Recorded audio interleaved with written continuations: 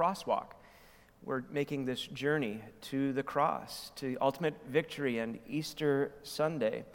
And so we began this walk, this journey, this Lenten sermon series, 40 days, not counting the Sundays, on Ash Wednesday. And on Ash Wednesday, we are reminded that each and every one of us is going to die.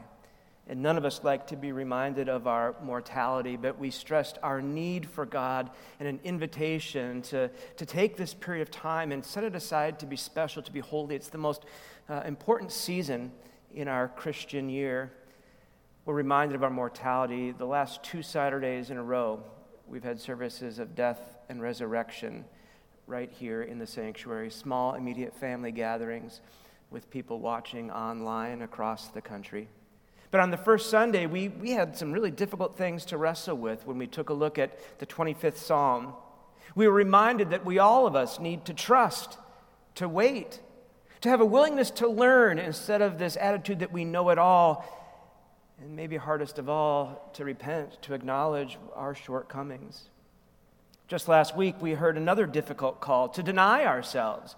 I don't want to deny myself of anything, but we're called to deny ourselves, to take up our cross, and to truly follow Jesus. But today in our crosswalk, we're going to encounter Jesus at the temple, and the Jesus that we're going to encounter this morning is different than the Jesus that we encounter the other 51 weeks of the year. So important is this event that all of the Gospels contain it. Matthew, Mark, and Luke, which we call the Synoptic Gospels, the same synopsis, they're really interested in chronological time to give an orderly account. And those 3 Gospels have this taking place really just at the end of Holy Week. This is what kind of led everything to the end. But John is less concerned with chronological accounts. John encourages each and every one of us to be a theologian. And you might not think of yourself as a theologian, but I promise you, you are. Everyone who asks questions of God, everyone who strives to understand God more fully is indeed a theologian. You don't need a degree to be a theologian. So instead of having this at the end of the gospel, as the others do, John has this in chapter 2. Jesus has just done his very first miracle, changing water into wine at a wedding in Cana in Galilee, up where he is from. But now we go to this. And so I'm in John chapter 2, verses 13 through 22. The text is on your screen. The Passover of the Jews was near, and Jesus went up to Jerusalem. In the temple, he found people selling cattle, sheep, and doves, and the money changers seated at their tables. Making a whip of cords, he drove all of them out of the temple, both the sheep and the cattle. He also poured out the coins of the money changers and overturned their tables. He told those who were selling doves, "Take these things out of here. Stop making my Father's house a marketplace." His disciples remembered that it was written, "Zeal for your house will consume me." The Jews said to him, "What sign can you show us for doing this?" Jesus answered them, "Destroy this temple, and in 3 days I will raise it up." The Jews then said, "This temple's been under construction for 46 years, and you'll raise it up in 3 days?" But he was speaking of the temple of his body. After he was raised from the dead, his disciples remembered he had said this, and they believed the scripture and the word that Jesus had spoken. The word of God for the people of God. Thanks be to God. And so before I dive in, would you pause with me just for a brief moment of prayer? Dear God, as Jesus came to the temple long ago, so come into our lives. As he overturned the tables of the money changers, so overturn what needs to be different in our lives. Startle us this day, Almighty God. Startle us with his immediacy, his urgency, and give us integrity to hear your word and to answer with our courage and our faith. Amen. So let me ask you a question. Have you ever been surprised when someone that you had never seen get angry before, ever, suddenly is very angry? Maybe you thought this person didn't have the capacity to be this angry. You had no idea they could be this mad. I wonder if this is what the disciples and those who were following Jesus, I wonder, is this what they experienced? Whoa, Jesus is really mad. Have you ever had an experience like that? I mean, Jesus making a whip? Or had they seen Jesus like this before and we just don't have an account of it? I've been surprised by anger of someone that I had never seen angry before. I have very fond memories of my father, especially before he got sick. I have great memories of sitting on my dad's lap or sitting next to him while he read to me Winnie the Pooh. I was what my siblings call an oops baby. I'm more than a decade younger than all the others, but my parents said, oh, no, you're not oops. We wanted you. And so my dad was a bit of an older father to me, but I just loved it. He would take me fishing, and I remember one day before he got sick, we were at Lake Mendota right down there, and we just got into a school of bluegills and perch, and every time we threw that worm in there, boom, it was hit right away. That's fishing. I remember this time of year when the snow was melting and the rivers would be created, we would go out and we would try and find the best sticks, and we would have stick races down to a finish line that we determined. I remember the way my dad smelled. I remember being next to him as he opened up another pack of Camel unfiltered cigarettes, which ultimately led to his sickness.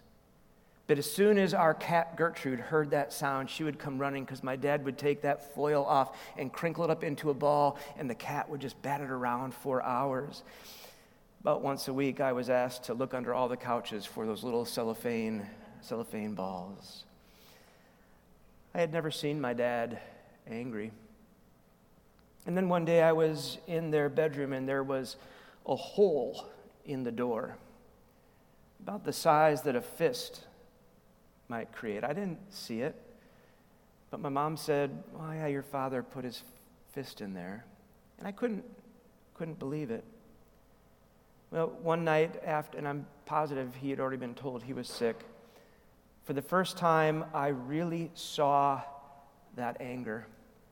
It was never addressed at me, but it was an anger. It was a rage. My dad never once hurt me. He spanked me once at a dinner table, and I'm positive I had it coming, but it wasn't hard enough to hurt. I also remember my mom chasing me around with a plastic fly swatter, and she never once caught me, even though I'm positive she could have. But it's alarming, isn't it? When somebody who is the symbol of love, the symbol of protection, somebody who will do anything, be sacrificing of self in order to have your life be better, to all of a sudden see them angry? Didn't Jesus know you're not supposed to be angry? Surely Jesus knew what the psalmist said in Psalm 37. Refrain from anger, it said, and forsake wrath. Do not fret, it only leads to evil. And Jesus' teaching, those closest to him knew that he was against this kind of thing. James says, "For the anger of man does not produce the righteousness of God." And come on, Jesus. You yourself told us in Matthew chapter 5 in the Sermon on the Mount, "But I say to you," you said, Jesus, "anyone who is angry with his brother will be liable to judgment. Whoever insults his brother will be liable to the council. And whoever says, 'You fool,' will be liable to the hell of fire." And yet here we have Jesus, a bit more than upset. There is a difference, friends, between uncontrolled rage and righteous indignation. Both are called anger, but it is a slippery slope.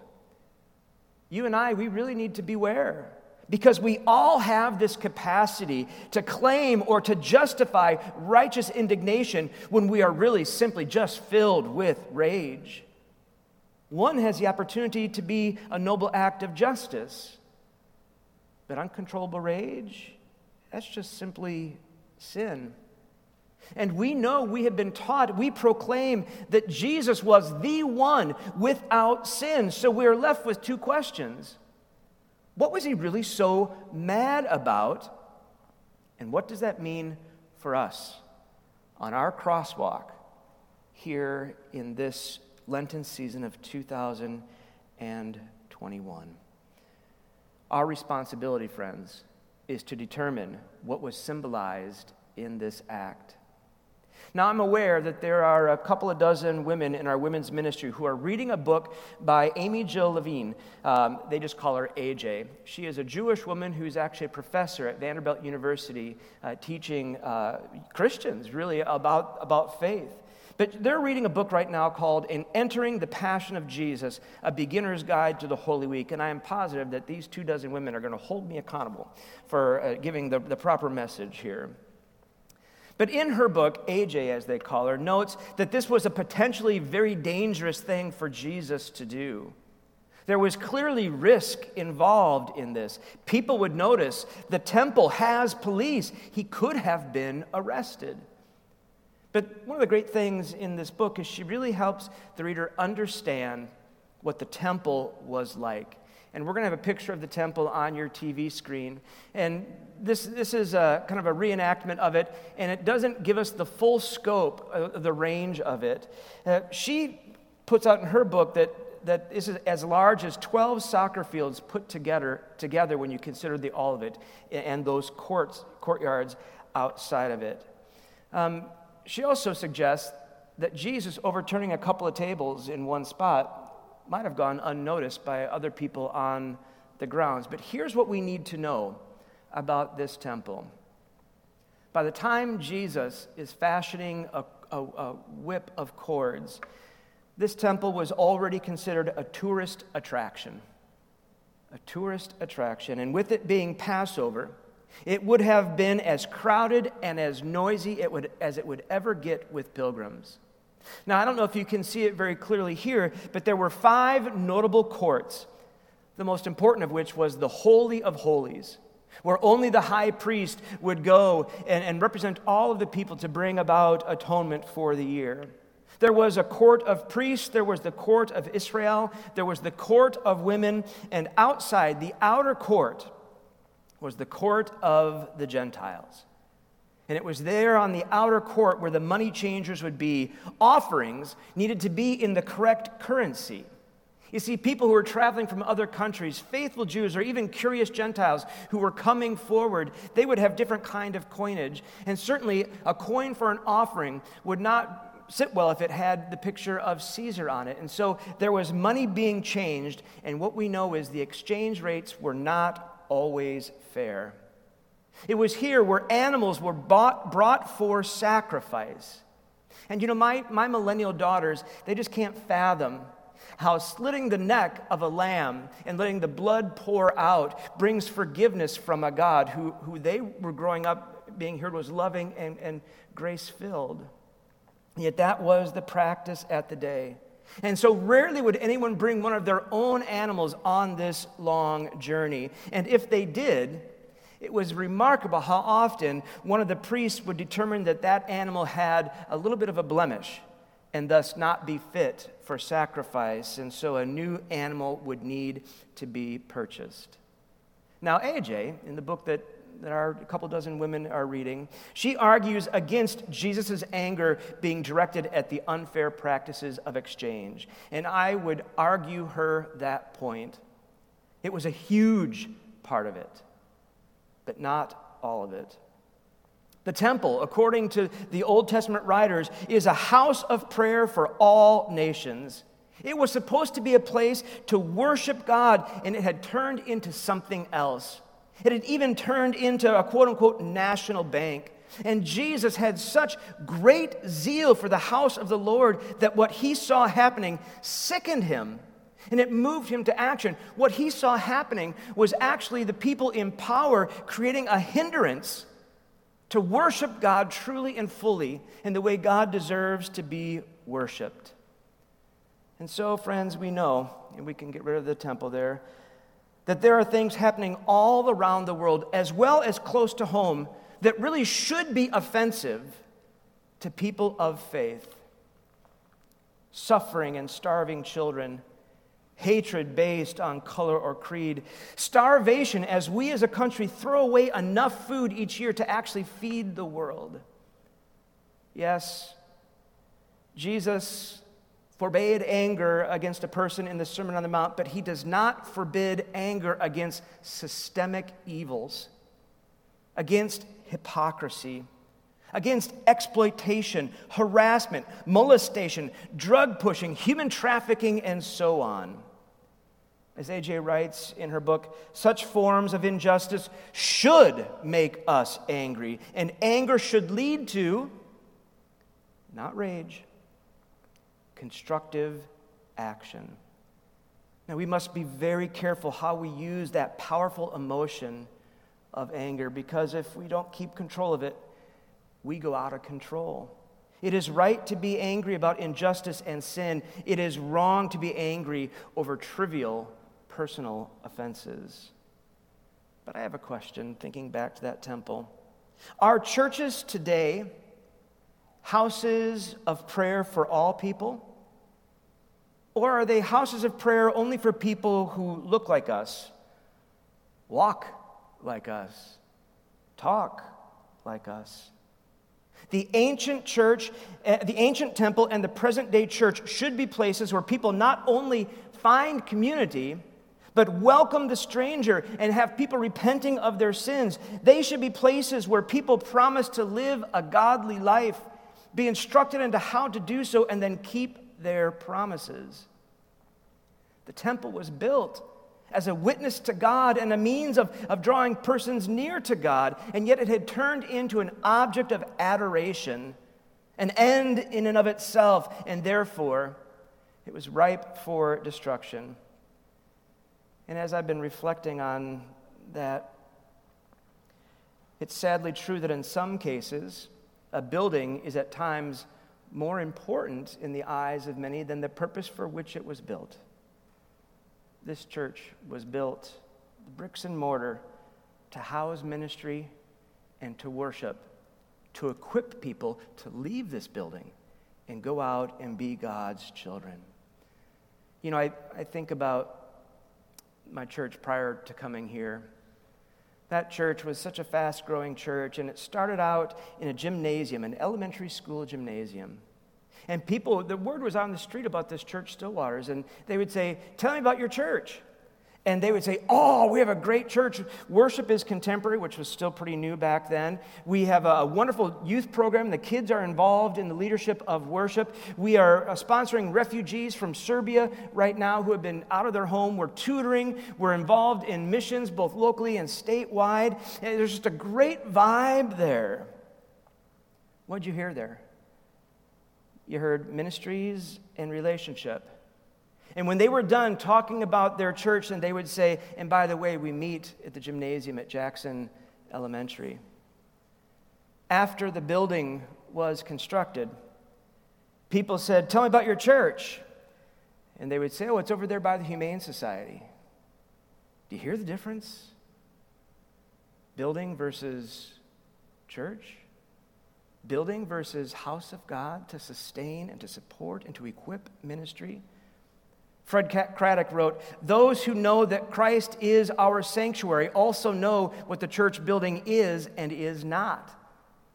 And so I've been reflecting on that little quote this week too, and I really believe that, during this pandemic, for those for whom worship is only tied to a church building or a particular sanctuary or a particular chapel or to a particular seat where I have sat for 3 decades, those people, no doubt, over the last 51 weeks, have suffered in offering up pure, true, and holy worship. But then Jesus talks about this temple. And it says in that text, he was speaking of the temple of his body. Now, we know with our gospel eyes, we know how the story ends. We know that Jesus gave himself up for us.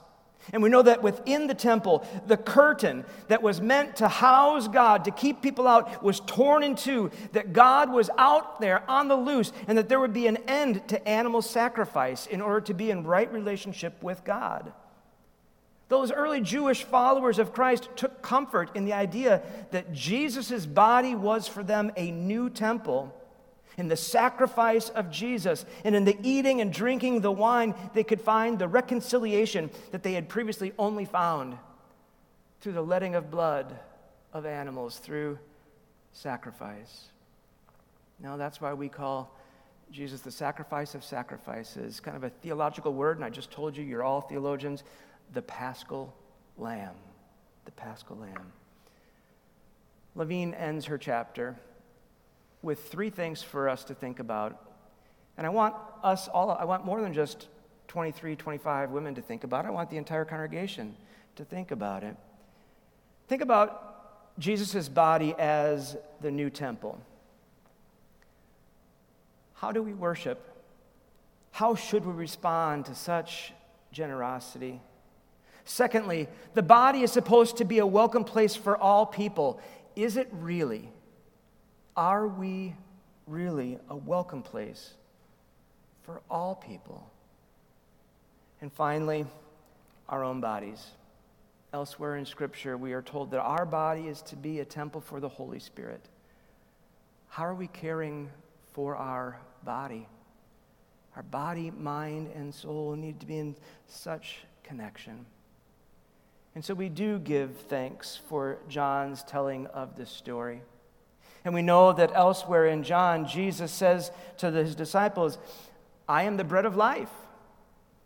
We also know that Jesus, in a powerful encounter, said, I did not come to condemn, but to save all. And so we are reminded that on that last night in the upper room, as he was gathered with these disciples, there was no righteous indignation. There was no anger.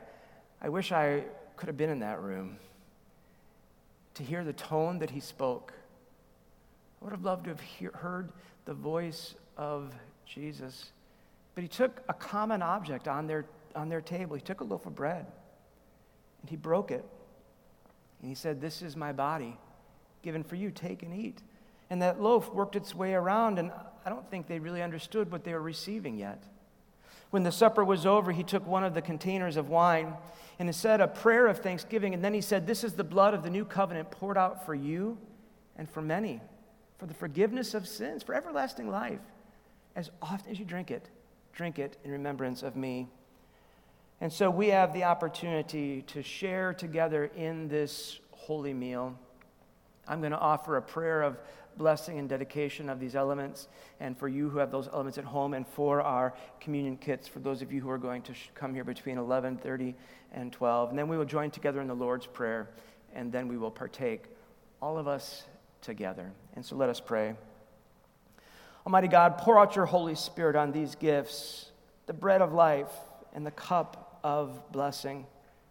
We thank you, God, for the temple that is Jesus Christ, and for the temple that we are for your Holy Spirit. And so we ask that Holy Spirit to pour out and to bless these elements, that they might truly be for us a bread that sustains life like no other bread, and a cup of blessing that blesses us with forgiveness like nothing else but you can. Lord, make us one with you, one with all your children everywhere. We ask this in the name of our Savior, Jesus Christ, who has taught us to pray, Our Father, who art in heaven, hallowed be thy name. Thy kingdom come, thy will be done, on earth as it is in heaven.